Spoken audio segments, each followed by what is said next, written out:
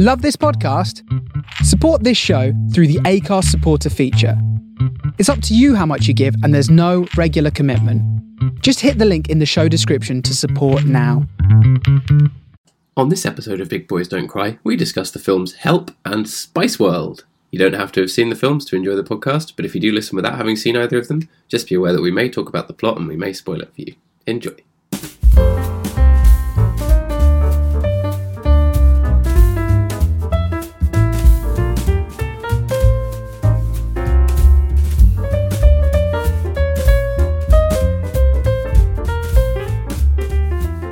Hello there. Hello. Here we are in our new room. It's the Lost Levels. It's the episode that never was. Yeah. So a little bit of context here, everyone. My computer did a bad thing and crashed and lost the recording of the previous episode, which was it was the greatest episode of the podcast ever. We laughed, we cried, we changed the world, but it's been lost to time. Somewhere a corrupted file in my Mac's hard drive, and that's where it is. But we are back, and to make it up to you all, we do have a little special surprise for you all, don't we? So this is a double bill. A double bill, yeah. And that doesn't mean that we just said, oh, what film are we doing next week? Let's just combine that randomly. No, it's a thematic double bill. It is something that totally makes sense that we talked about on the last episode and then thought, why not? Let's do it. Exactly. So we have the Beatles in Help as our first movie, but then we are going to talk about the Spice Girls in Spice World. That's the full title. That's the full title. As our second movie. So a double bill of music themed movies that may or may not be terrible. Two films, more than 30 years apart, but it's like no time has passed at all when you watch them back to back. No, exactly. So to begin with, I guess, do you want to start by talking about Help? Yes, I do. So yeah, Help. We'll retread some of the stuff that we did in the last episode. I don't know that I can recapture, obviously, the gold that I had, all the little cracks I had at Ringo Starr, all the fun jokes I had at George Harrison's expense. You know, it's all just, it's lost to the sands of time. But to get through 200 episodes and for this to be the first time that's happened, I think that's good. I think it is, yeah. Lost in time like tears in the rain, to quote Blade Runner. Which we covered on one of our episodes. I can't remember. Which we did. We did in the show notes because that was a good episode. We did both of the Blade Runner movies, didn't we? And I think it's fair to say that neither of these films is as good as either of the Blade Runners, even though they are entirely different films.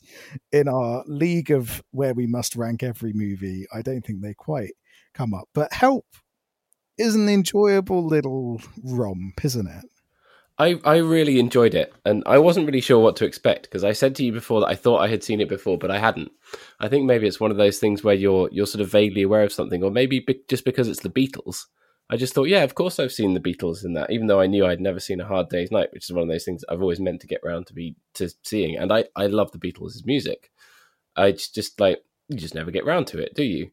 So I thought maybe I'd seen this as a child or seen it some of the time. I thought I had a vague memory of it, but I didn't. So I was seeing it for the first time, and wow, it's quite something when you see this film for the first time, isn't it? It's a really odd film, and not just because of the context of it being, it was the 60s, it was zany, it was this, that, and whatever. It was really out there for the time, wasn't it?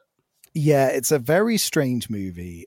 Just for a bit of context, it is a spy movie spoof that plays into a lot of absurdist and slapstick humor, and messes around with a variety of genres along the way. But the sort of core component is this almost James Bond spoof that's the throughout the entire thing. And it's got this kind of goofy element to it. And I almost wish that I was in your position where I could see it for the first time, because this is a film that I don't ever remember watching for the first time because it was such a large component of my childhood back in the day. And I haven't watched it since I was very, very young. So there's just these flashes in my memory of this film, of the Beatles doing various things like skiing, and there being bombs, and there being a death cult and a big ring that Ringo can't get off his finger. Skiing whilst dressed as Ebenezer Scrooge from the Muppet Christmas Carol. Exactly. But yeah, so you watched this with your parents. Yeah. And did you get the whole sort of Bond parody element of it, or were you just watching a lot of this stuff and thinking, why is everyone trying to kill Ringo? I think probably a mixture of the two, because I also, as we've discussed several times on this podcast, my parents were very lenient about what I watched as a kid. Yeah. The joke I always make because you came out of the womb watching Poltergeist. Yeah, exactly. The level of awareness of what their children should and shouldn't watch consisted of my dad fast forwarding through the rape scene in Deliverance. So that I didn't see it apart from a fast forward, which as a very it's a nice film child, about men playing banjos. Yeah, it's a pastoral, lovely. A bunch of men go on a nice boating trip in the south of America and then kill some people for no reason whatsoever, apart from there was that blurry scene in Fast Forward that you couldn't really understand because you were 5 years old. So he was okay with the killing, just not with the bumming. Yeah, exactly. Watching things like Alien, watching things like Terminator, Predator, stuff like that, incredibly violent things, was par for the course. And Bond was a part of that as well, which obviously isn't quite on the same level as Deliverance in what you should and shouldn't show your children. But they're still rumpy pumpy and shooting people and stuff. Yeah. But I even in my very young brain, I had an idea of this is a Bond movie, and then the Beatles is this is like a funny Bond movie with the Beatles in it.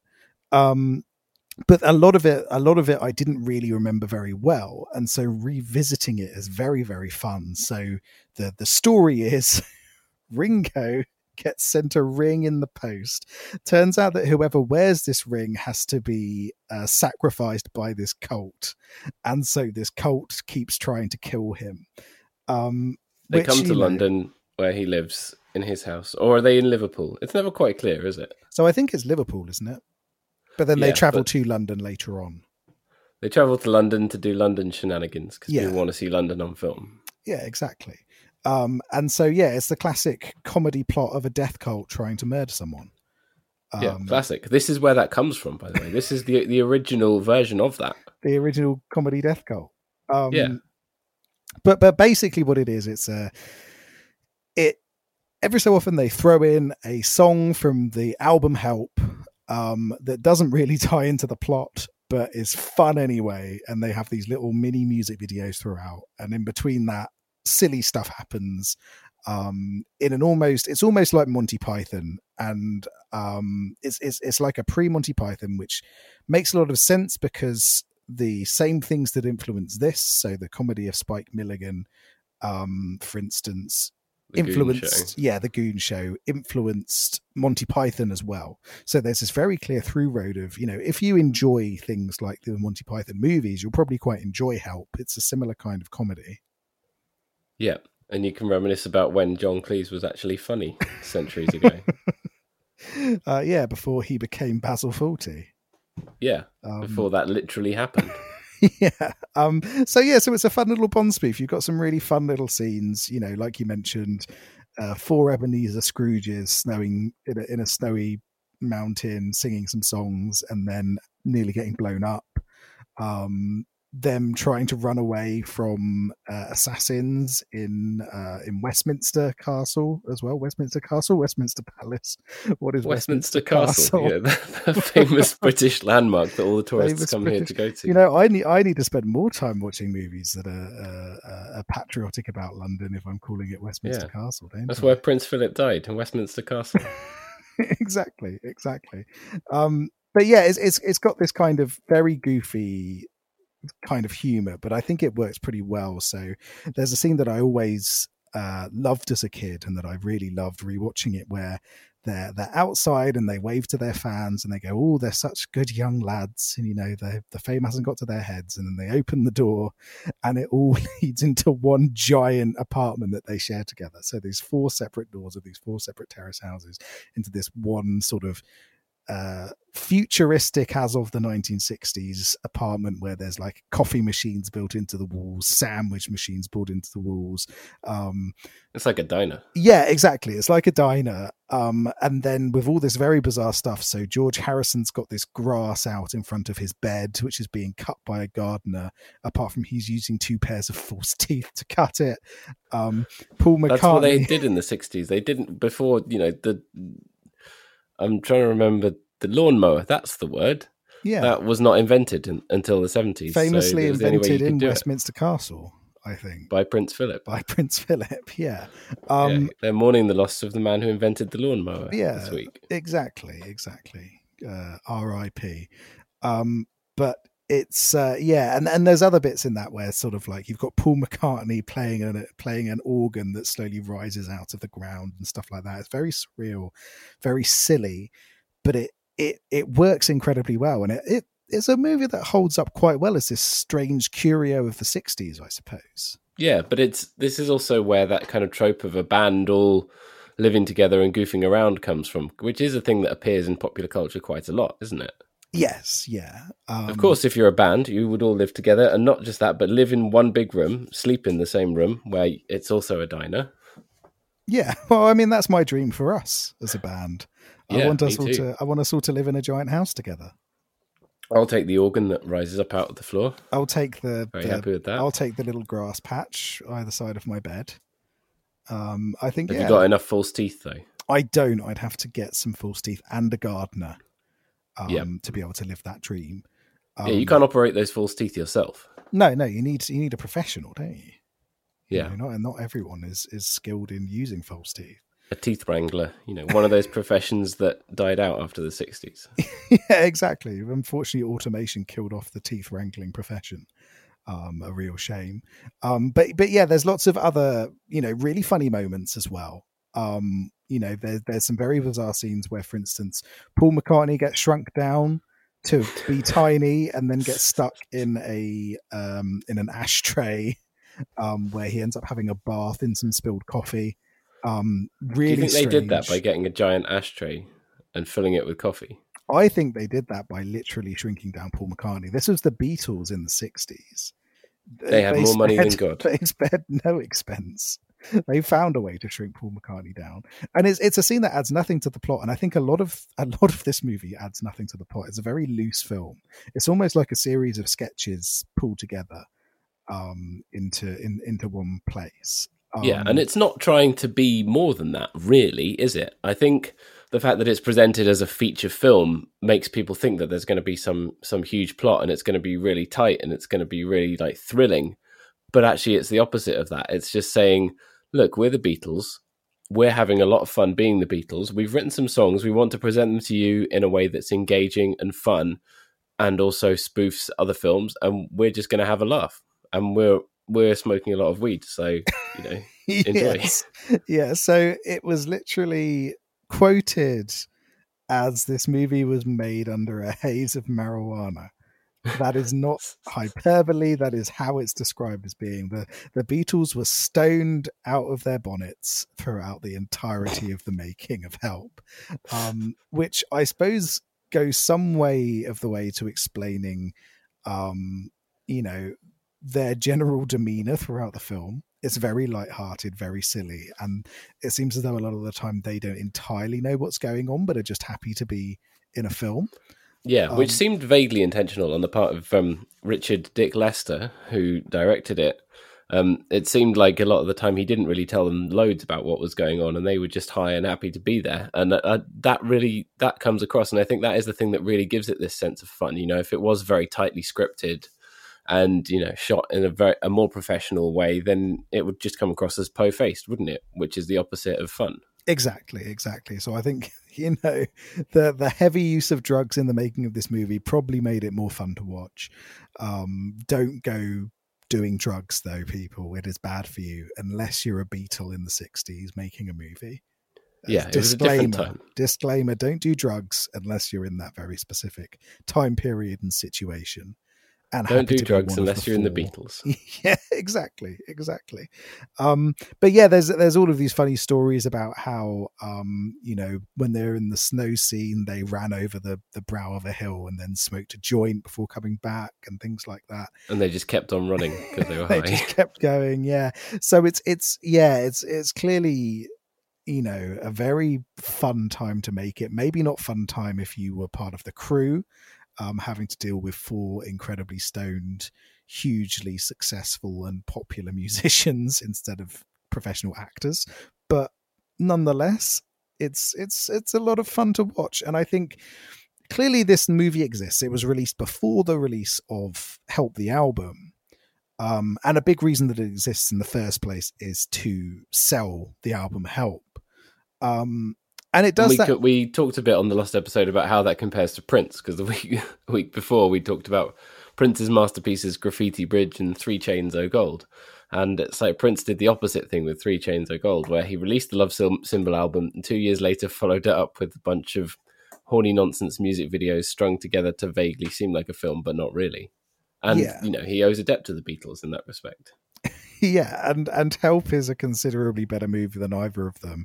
I'd also say it's probably better than Purple Rain as well, just in terms of being enjoyable to watch and also incorporating the music in a fun and engaging way. Because I think a lot of the time with the Prince movies, the music was there and it was a through road thematically with what was going on, but it felt very jarring. The end of Purple Rain is just a Prince show, for instance. It's literally half an hour of like his live concert at the end after he's saved his club from demolition and made peace with his abusive alcoholic father or pushed his girlfriend in a lake or whatever it is he needs to do. Yeah.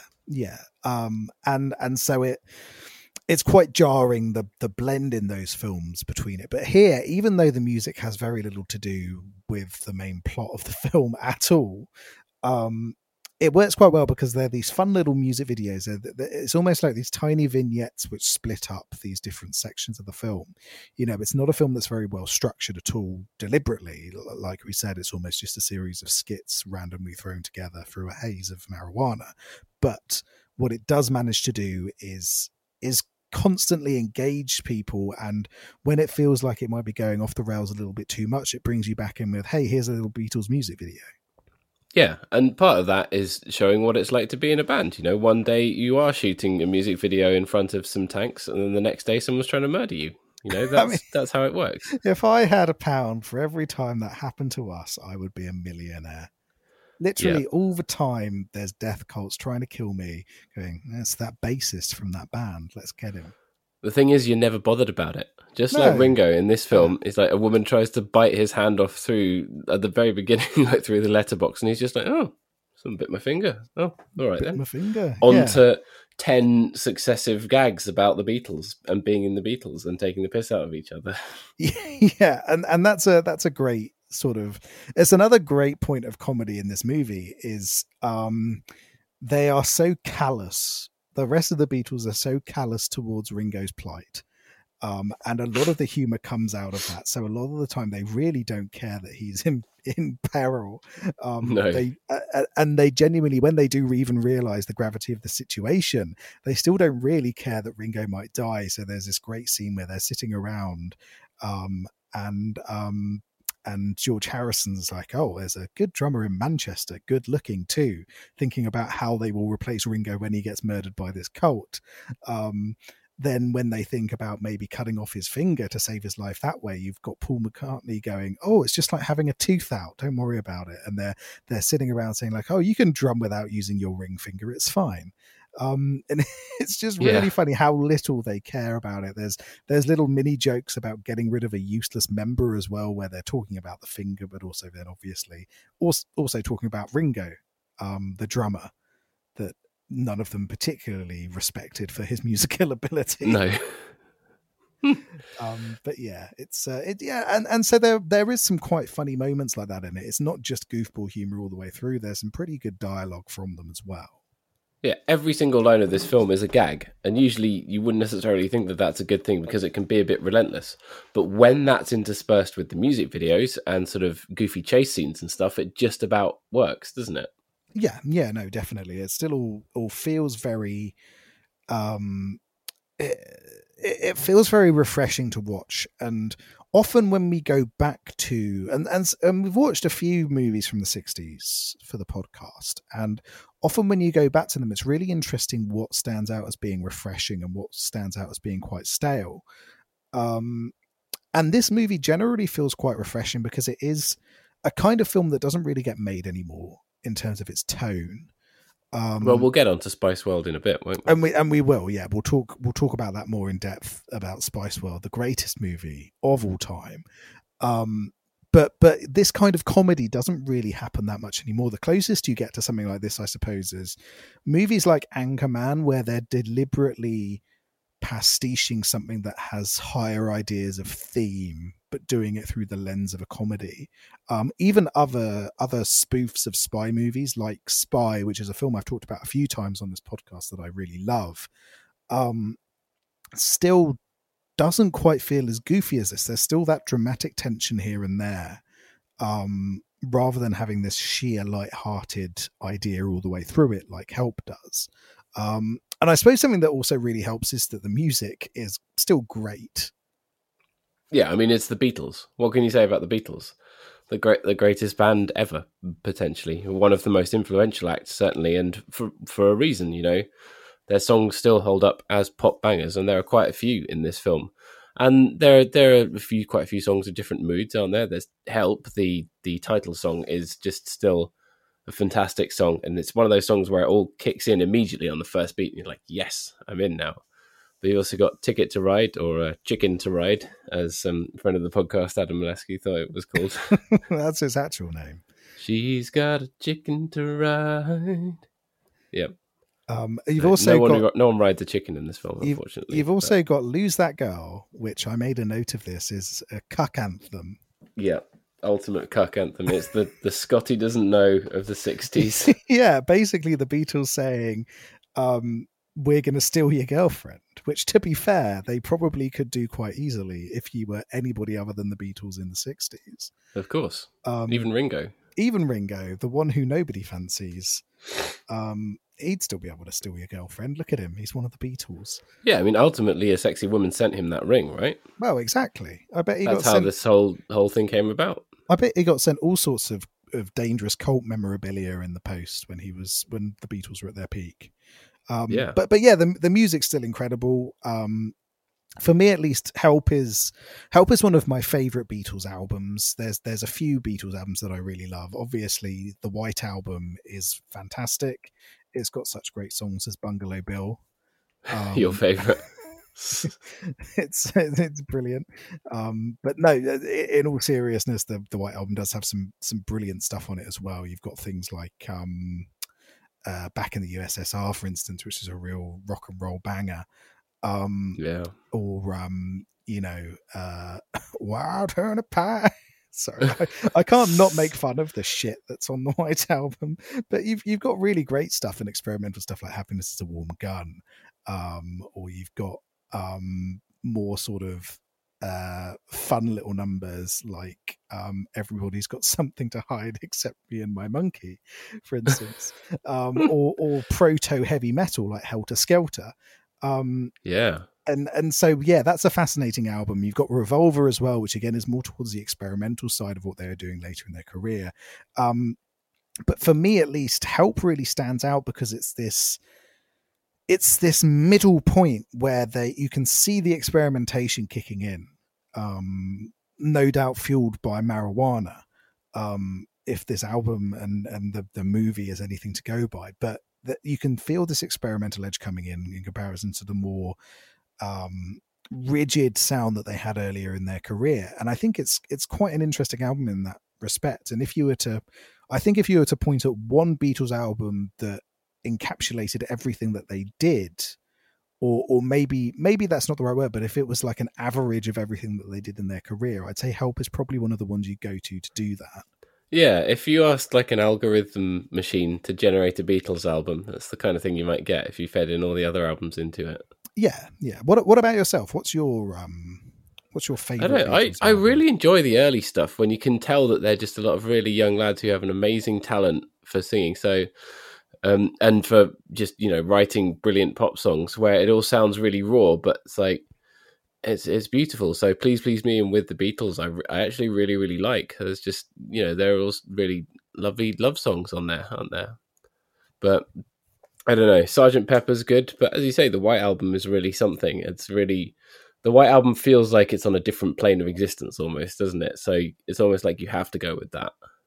Yeah. I think, you've got that.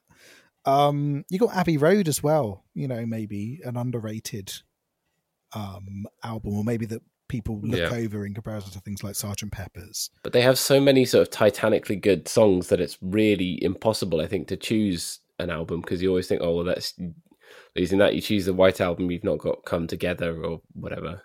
Yeah, I mean, it's easy to pick a best song because Octopus's Garden exists. Yeah, sorry, Glass Onion exists.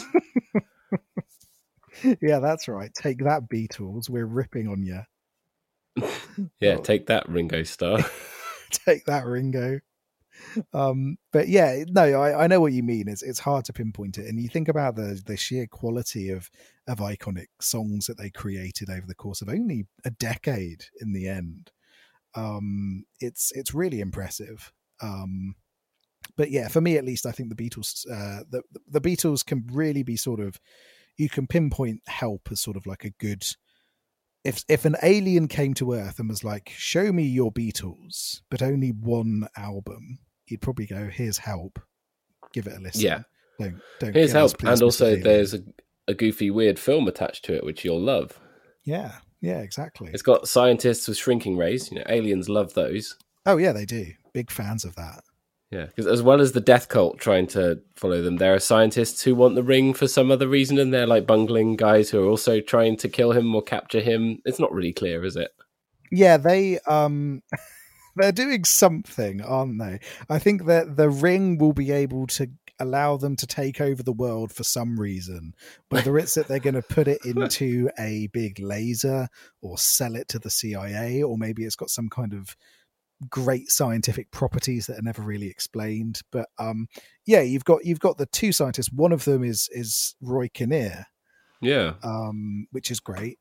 Who is really good fun as a sort of more bumbling sidekick scientist. You believe him as a scientist, don't you? Yeah, you do. And yeah, so it's really good fun. The one thing I would say though, and I brought this up on the Lost episode as well, is this film is a bit racist. It's of its time. There's a lot of stuff about it that is dated and that you will want to gloss over, perhaps, if you want to really enjoy it. I'd say you can't enjoy it, but you do have to acknowledge that, yes, there are elements of it that are quite racist. Yeah, so the main antagonists are this Indian cult that are based on thuggies, and it's not particularly well handled, as you can imagine, of a movie from the 60s.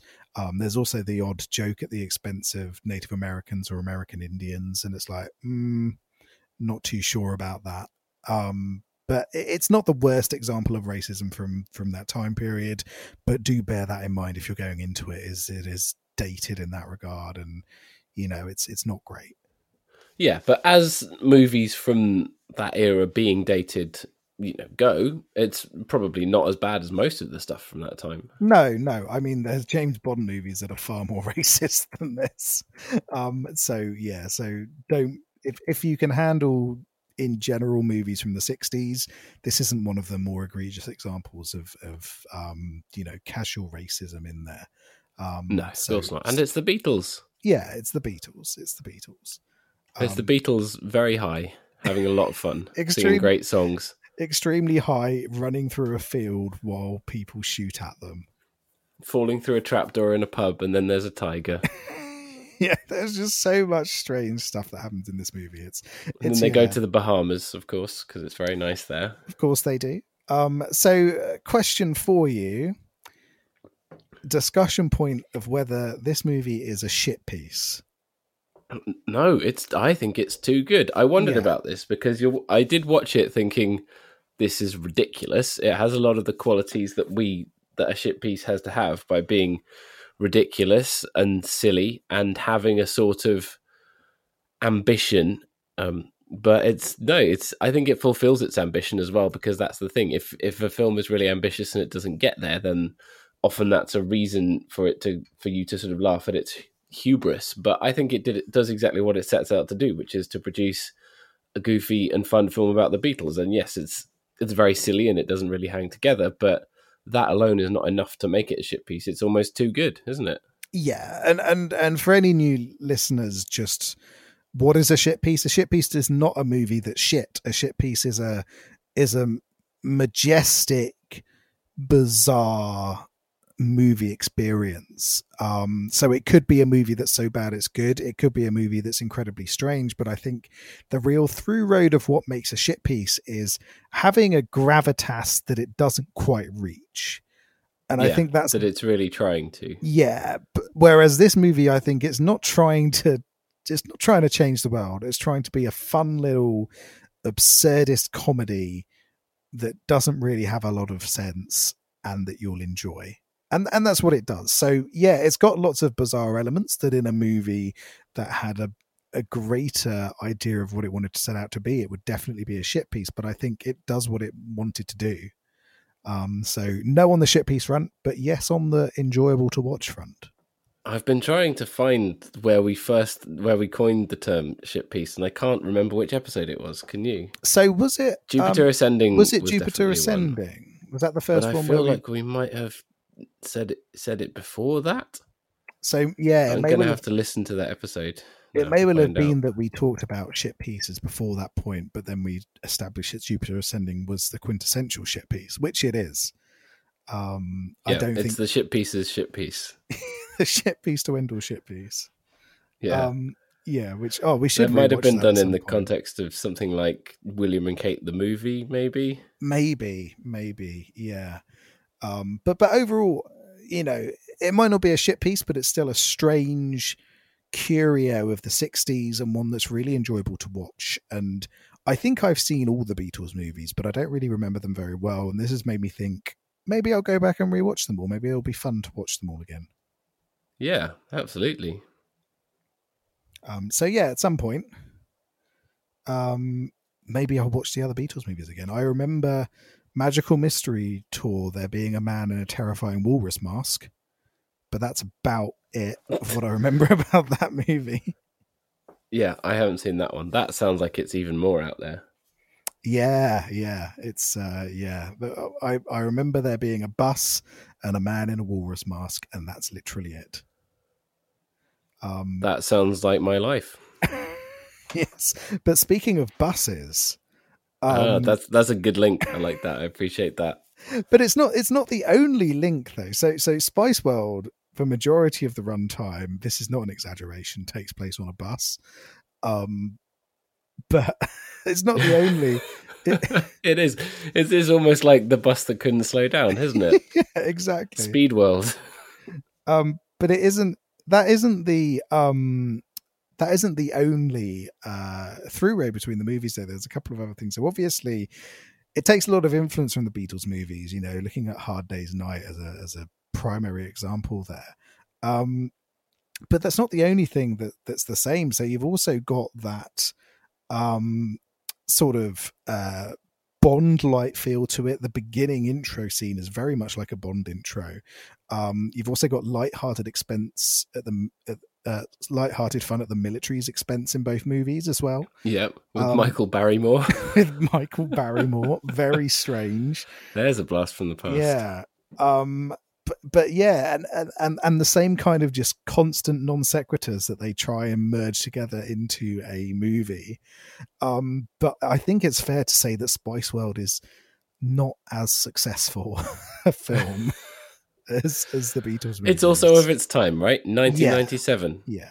Crazy time. This is a film that was heavily fueled by cocaine, not from the Spice Girls. I do not think that of them, but someone in the production of this movie, potentially who came up with the idea, was clearly doing things that they're not supposed to be doing, because this is such a weird film.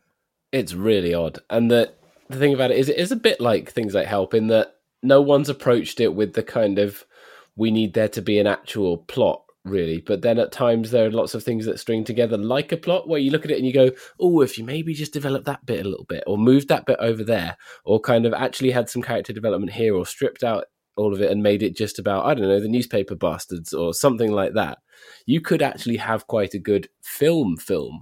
But instead, what they did was they got sort of 7 or 8 set pieces in a shit piece, and decided that they were going to have those with the Spice Girls, and then they sort of strung those together kind of with a plot about them getting to the Albert Hall and newspaper baddies and stuff.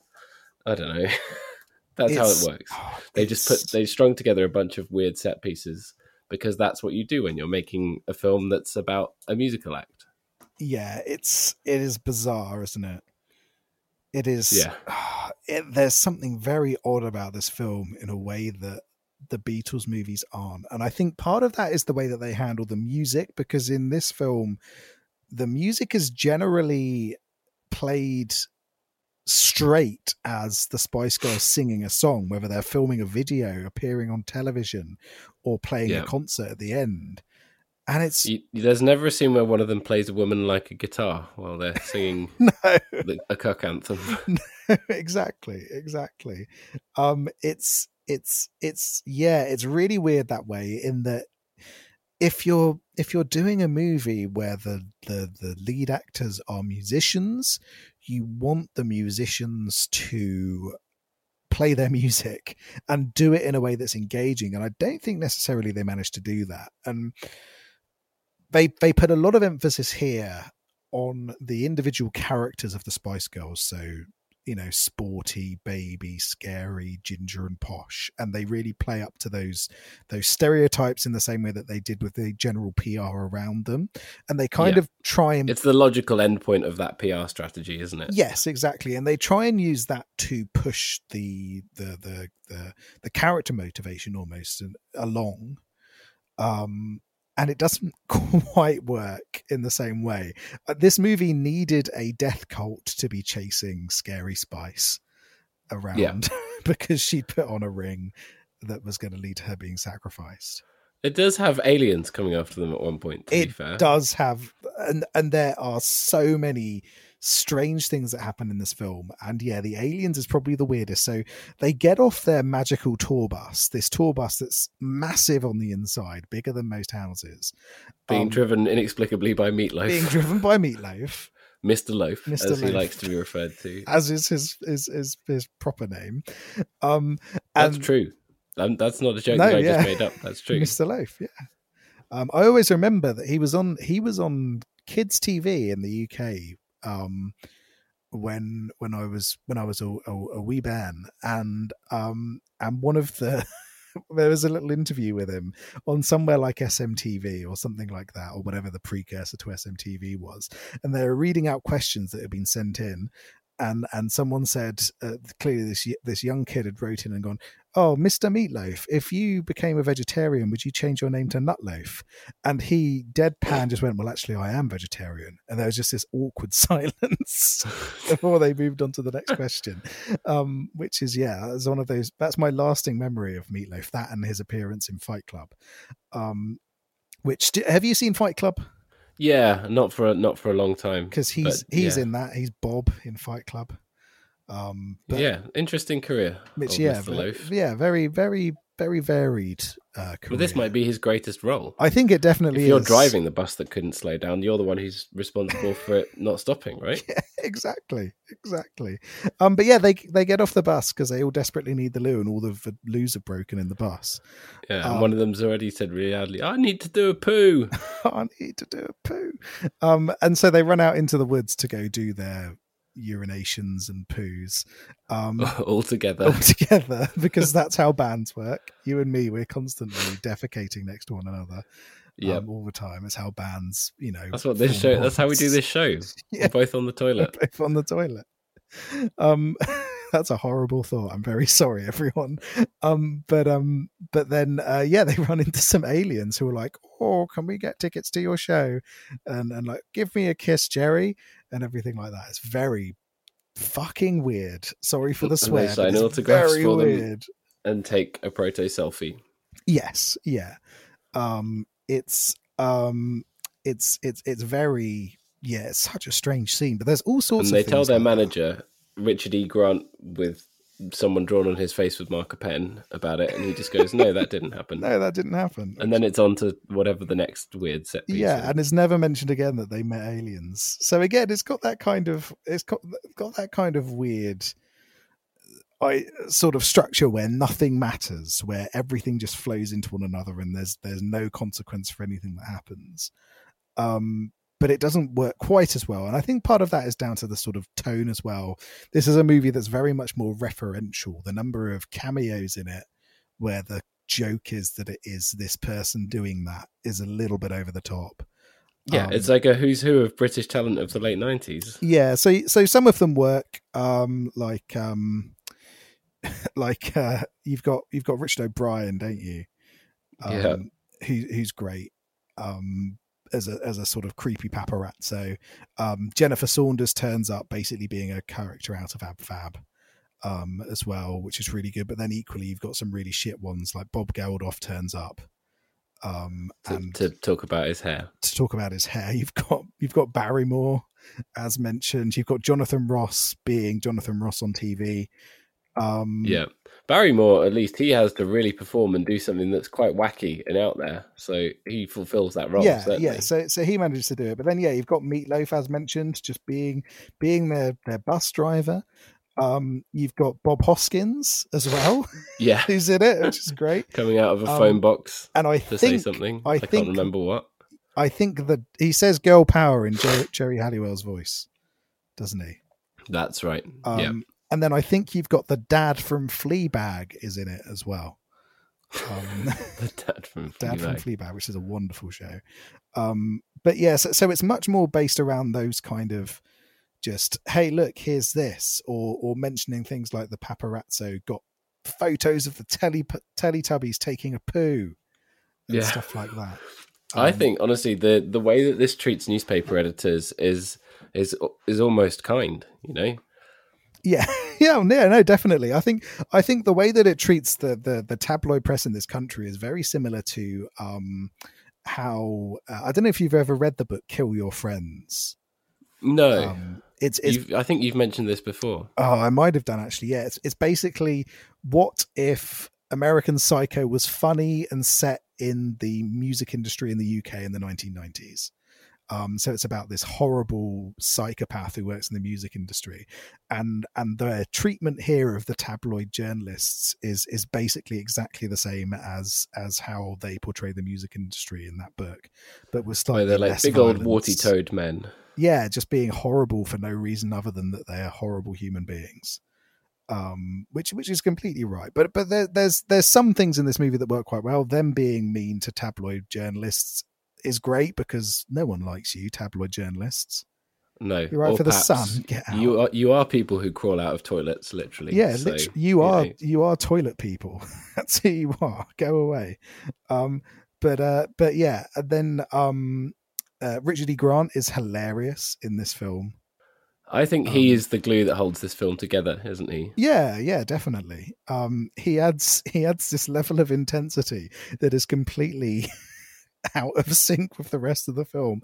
Almost he's similar just sort to of like exasperated at everything, and they just like don't care about anything, and that tension is really what carries it. Yeah, exactly. He's truly chewing on the hit scenery in the same way that Jeremy Irons does in the Dungeons and Dragons movie. It's a very similar performance where you've got. I never thought those two films would be compared, but you've done it. But it's true, and yeah, you've got these two actors with incredible gravitas appearing in movies well below their station and just enjoying themselves. And I think there's something really magical about that. You know, you've got, I think, creepy goblin man Jules Holland turns up in this film as well, doesn't he? He does, yeah. He's like directing their rehearsal for no reason. Yeah, he's just there. Spice Girls. Yeah. When you get to hear them do the same song twice. Yeah. Which is great. You know, just so that the second time Alan Cumming and his film crew can can come along. Yeah, precisely. Because there's a weird subplot about Alan Cumming being a documentary filmmaker who's following them around, who's just let in everywhere, because that would definitely happen. It's very weird, that. And again, that's where a lot of the slapstick humor comes from as well, where he falls in the Thames and stuff like that. And you're just, I don't care. There's like a boat chase bit where they're all goofing around on a boat. Yep. Because of course in the Docklands, of course there next is. to the Docklands Arena, which isn't there anymore. R.I.P. Docklands Arena. But if you want to see it in action, the 2002 DVD Disaster Pieces from the band Slipknot is filmed there, and it's very good. Oh, really? Excellent. Yeah. But yeah, you've also got Roger Moore for some reason, and he makes some bad James Bond jokes.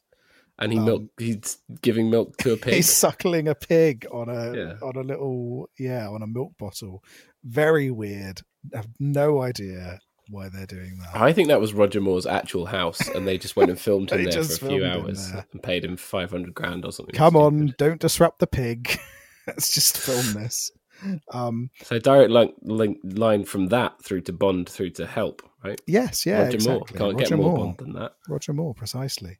But yeah, there's some other bits which made me laugh that maybe shouldn't have made me laugh. There is something extremely unsettling about Baby Spice in retrospect, and I think part of that is just that it's quite odd that you've got this pop star who's like, I got 5 teddies in my bed. But it's particularly disturbing because it's sandwiched between them singing a fucking Gary Glitter cover. Yeah, which again you get to see twice, because once is the rehearsal, and then you get to see, and then you get to see them perform it. But yeah, maybe with some men wearing suits with the bums cut out.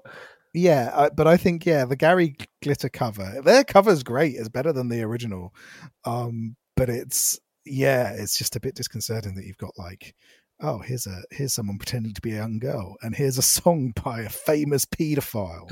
By like the most prolifically famous pedo of all time. Yeah, it's like, oh dear. Not so great. Did not age well in retrospect. No. And something else that is bad about this is, bless them, Spice Girls, great band, not great actors. I'm really sorry. Their acting is absolutely atrocious. Even though they're supposed to be playing themselves or like a version of themselves, you can tell that they're trying to do that in a way that's put on all the time. It's awful. It's really awful. It's incredibly bad.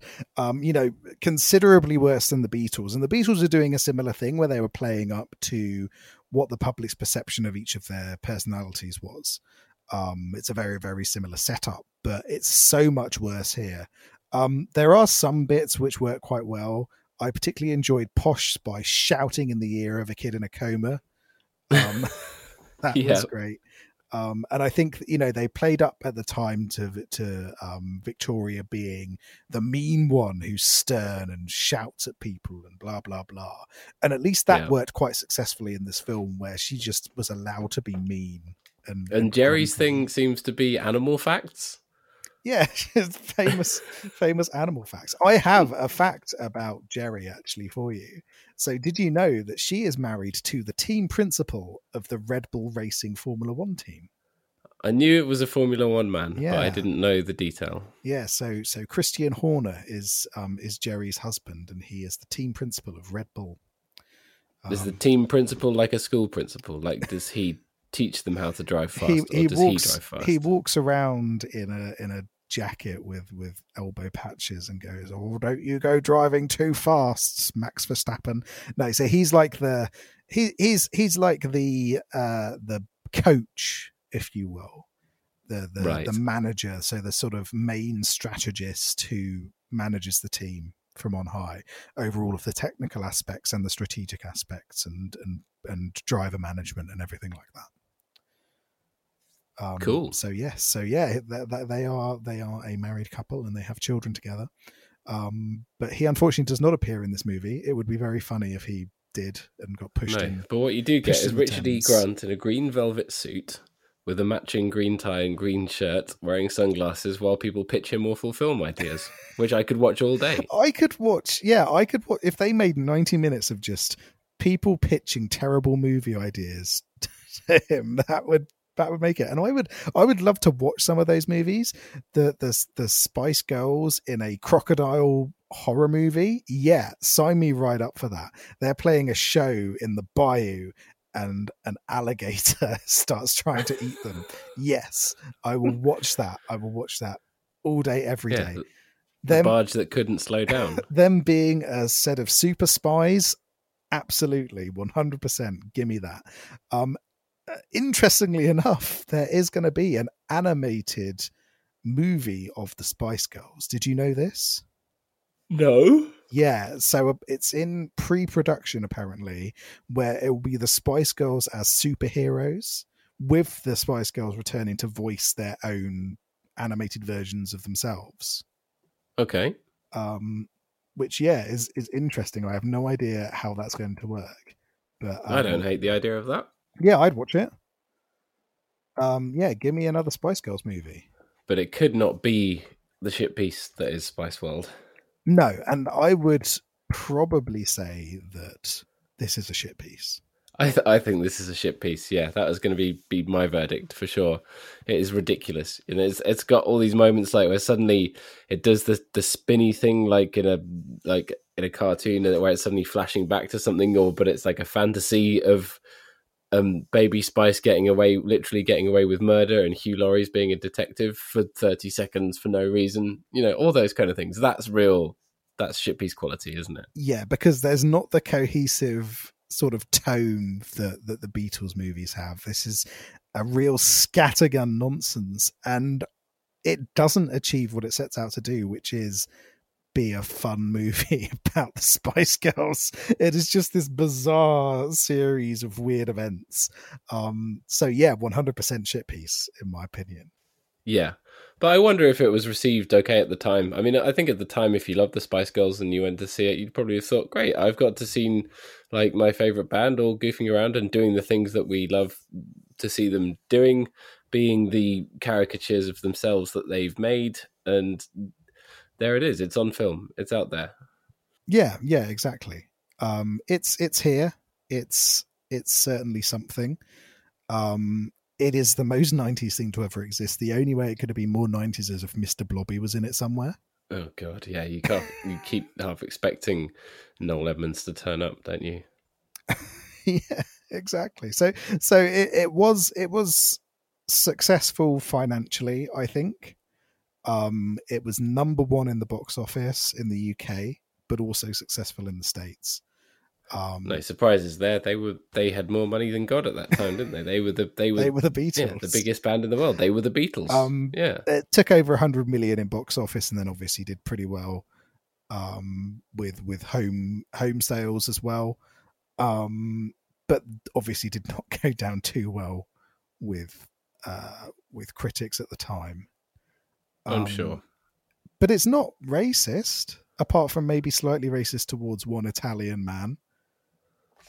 Which bit was that? The director. Yeah. I think he gets a hard time. But apart from that, it's pretty innocent comedy. Some quite irresponsible scenes where they take a pregnant woman out to a nightclub. Yes, but after throwing their rubbish in the Thames, but it's eating chips on a bench. But it's girl power. If you're pregnant, you should still be able to go out to nightclubs. Yeah, that's feminism. That's how it works. That's feminism. That's how it works. So the baby. The baby can deal with it. It's not even been born yet. Exactly. The baby's going to have a great time. It's out clubbing with the Spice Girls. Also taking a couple of kids out on a boat without their parents' knowledge and then dropping them into the water. Probably not the best thing to do. I'm like, where did they get those kids from? There's no, it's not even really explained, is it? I'm sure there's a deleted scene where they're like, right, Meatloaf, get us 2 kids. We want some fun with some kids today. Come on, Mr. Loaf. Come on, Mr. Loaf. Come get us a couple of kids so we can hang out with and proclaim girl power to them. And there is a vague romantic plot, isn't there, between Rich D. Grant and the other manager woman who's just kind of there. Yes, yeah. I've forgotten her name, but she was in stuff in the 90s as well. Yeah, I sort of vaguely recognised her, but couldn't tell you her name or anything. she was in something good. Let me look up her name. Again, someone far better than the Spice Girls movie. Someone who can actually act and someone stuff. who can act is in this. And there's a little bit of a romantic subplot between them. Claire Rushbrook is her name. Right. And actually has some real acting talent behind her. But just think, what are you doing in this movie right now? But it's Spice Girls, biggest band in the world. You do it, wouldn't you, in 1997? Well, yeah, exactly. It probably wasn't that much filming. If, most of it takes place on a bus. Yes, yeah. Apparently, Stephen Fry took the role in the movie because it allowed him to get autographed posters of the Spice Girls for his nephews. Oh, which is great. That's nice. He plays a judge in a flashback. Yeah, he's there. Not a flashback, one of those hazy fantasy Premavision that they have for no reason. A terrifying Premavision. So little Gary Glitter factoid for you as well, whilst we're on facts. Gary Glitter filmed a 4-minute cameo appearance as himself, but shortly before this movie was to be released, he was arrested on child pornography offences. Oh no! So they deleted it from the final print, but still kept his. But they kept his song in, which I think is a great fuck you, isn't it? Yeah. It's like, you know what? We'll keep your song in, but fuck you. You're not going to be in our movie. Yeah. But yeah. A question for you.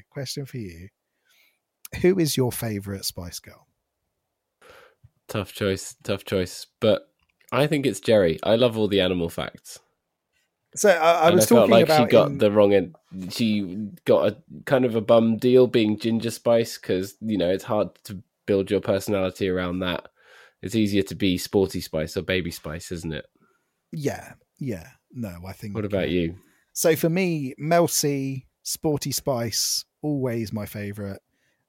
She can actually sing really well in real life, which is great.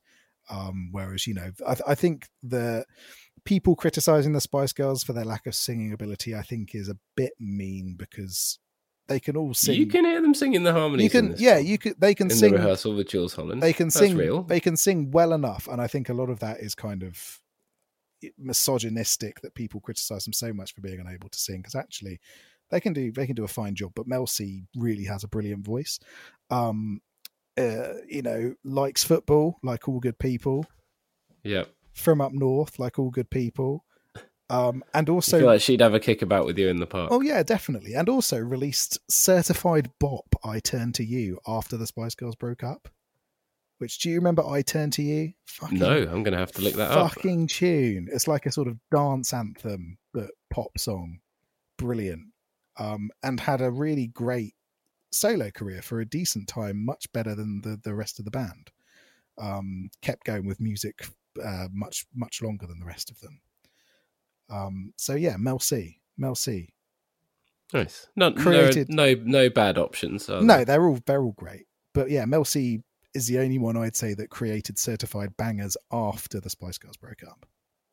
Yeah, I can't say I remember any of them apart from Jerry's cover of "It's Raining Men." Oh yes, Bridget Jones. Yes, yeah, the Bridget Jones song. But all of them are great. Spice Girls, get on it. Yeah, pop bangers of the 90s, and they made a goofy film around that. What's not to love? Yeah, so I guess all that remains is there anything else you'd like to share, or should we get on to a little bit of rating? Yeah, let's do it. So for the Beatles, how many times did people try to murder you over your sacrifice ring? Well, let's see. There were 15 attempted murders. Nobody got there. Only 15 attempts. Oh, that's good. Yeah, so I'm just going to go one lower for 14. I really enjoyed this. It's a great little curio, but I'm taking some marks off because maybe there's not quite enough romance for this podcast. No, there's just sort of vague stuff in there. Yeah, they dance with some women. There's some flirtatious looks. But he plays a woman like a guitar. He plays a woman like a guitar. Which, yeah, so maybe not, but not quite as romantic. And as for the Spice Girls, how many children do you take out on precarious boat rides out of 20? Well, I took 8 children out on my boat in the Docklands next to the London Arena. And we had a great time. And you had a great time. Yeah, I'm going to go for 8 kids. 8 kids out on a boat. Which is a good score for a ship piece, isn't it? And I pushed 4 of them in. Because this movie is a bad film, but I did enjoy it for what it is. And again, it's this little time capsule to another era. You can't imagine, and this is something that we talked briefly about on the fabled Lost episode, but you can't imagine bands these days doing something like Spice World or doing something like Help, can you? No, there's that goof factor, that kind of the unself-conscious nature of it is something that just doesn't play in the age of social media, does it? No, I think people take themselves too seriously. Obviously, you've got Harry Styles being a serious actor, but that's about as far as you get. One Direction had some it's all about your personal brand now, isn't it? And personal brand does not include kissing a rubber alien, does it? No. It's a shame. I'd love to see, what bands would you love to see, or what musicians would you love to see do terrible movies? We talked about this a bit on the Lost episode, didn't we? Where I was saying that I want to see more of this from heavy metal bands, especially bands of the new metal era that we're always very fond of talking about. I think a band like Weezer could do something really good with this. I mean, they're always reinventing themselves with every new album, and I can't even keep up, even though they're one of my favourite bands. If they were to do some kind of goofy movie as well, I'd go for that. I could see that. For me, I'd really love to see Lana Del Rey do a movie with all of the weird witchcraft, chemtrails, everything like that included in it. I think would be fascinating. But also, yeah, you're right. Heavy metal bands, Iron Maiden would do a great movie. Slipknot would do. Iron Maiden already have a plane, so that could replace the bus. Exactly, and they've had a video game as well. But as did the Spice Girls. So Spice World had a video game tie-in, which is one of the weirdest games ever to come out. So it came out on the PlayStation. I did not know about this. It's almost like a mini game collection. So there's various different bits and bobs that you can do. So you can sort of put together remixes by splicing together bits of the songs. And there's these horrifying little cartoonish CGI versions of each of the Spice Girls with like giant heads. That sounds awful. It's genuinely, it'll give you nightmares. Sounds almost as bad as Prince Interactive. Yes, yeah, it's slightly more of a video game than Prince Interactive. But basically what you can do is create dance routines and create remixes and stuff like that using these horrifying clones of the Spice Girls. And then it sort of unlocks interviews and music videos and things like that. So it's very weird.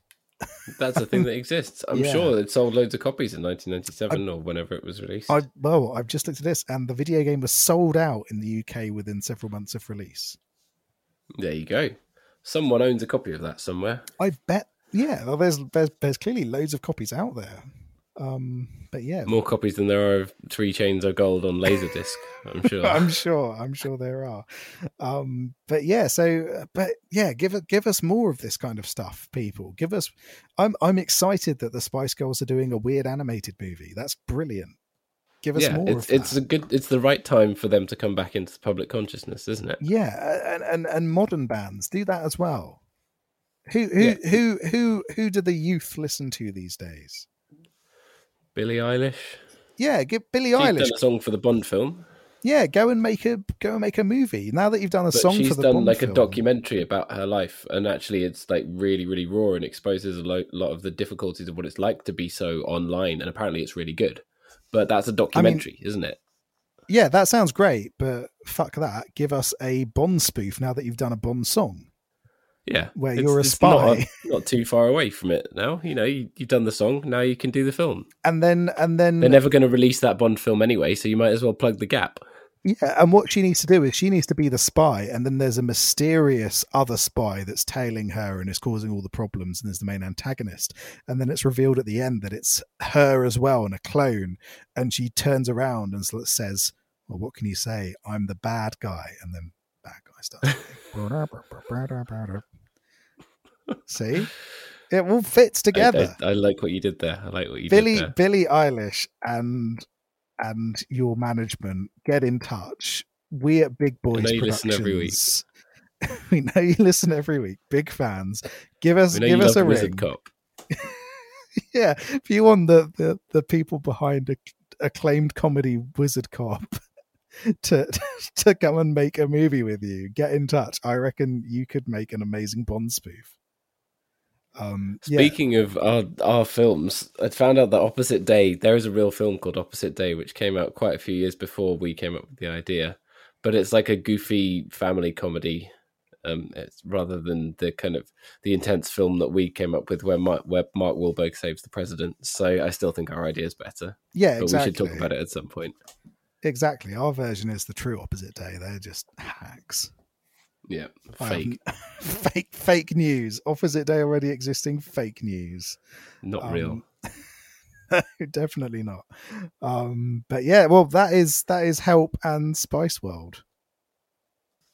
A wonderful musical, magical journey that we've been on. Yeah, no, loved it. There's been a really, really nice, nice diversion actually to go through a few musical things. But we're going to go somewhat back into our bread and butter next, aren't we? Yeah, you've got a fun little adventure planned for us. Yeah, so I've been thinking about royalty a lot because Prince Philip died. So I thought, let's do a film about royalty. We're going to watch The Prince and Me. Oh, excellent. I've never seen it. Have you seen it before? No, You've never seen it? No. Oh, brilliant. It's Julia Stiles, who we love, friend of the podcast since episode 1. Yeah, first ever episode. We're coming back in episode 202. It'll be, won't it? 202, yeah. Yeah. So yeah, I'm really looking forward to it. I have seen it before, but I'm looking forward to watching it again. Excellent. I cannot wait. And it's in honor of Prince Philip, so rest in peace, old man. R.I.P. Prince Phil. Excellent. Hope he's up in heaven with his 3 chains of gold. 3 chains of gold, hanging out with the other prince. Right, excellent. All right, well, thanks a lot for tuning in. We really, really appreciate it, and hope you enjoyed Help and or Spice World. If you haven't watched either of them, then do. Either of them, I think, is a decent diversion, in this day and age, right?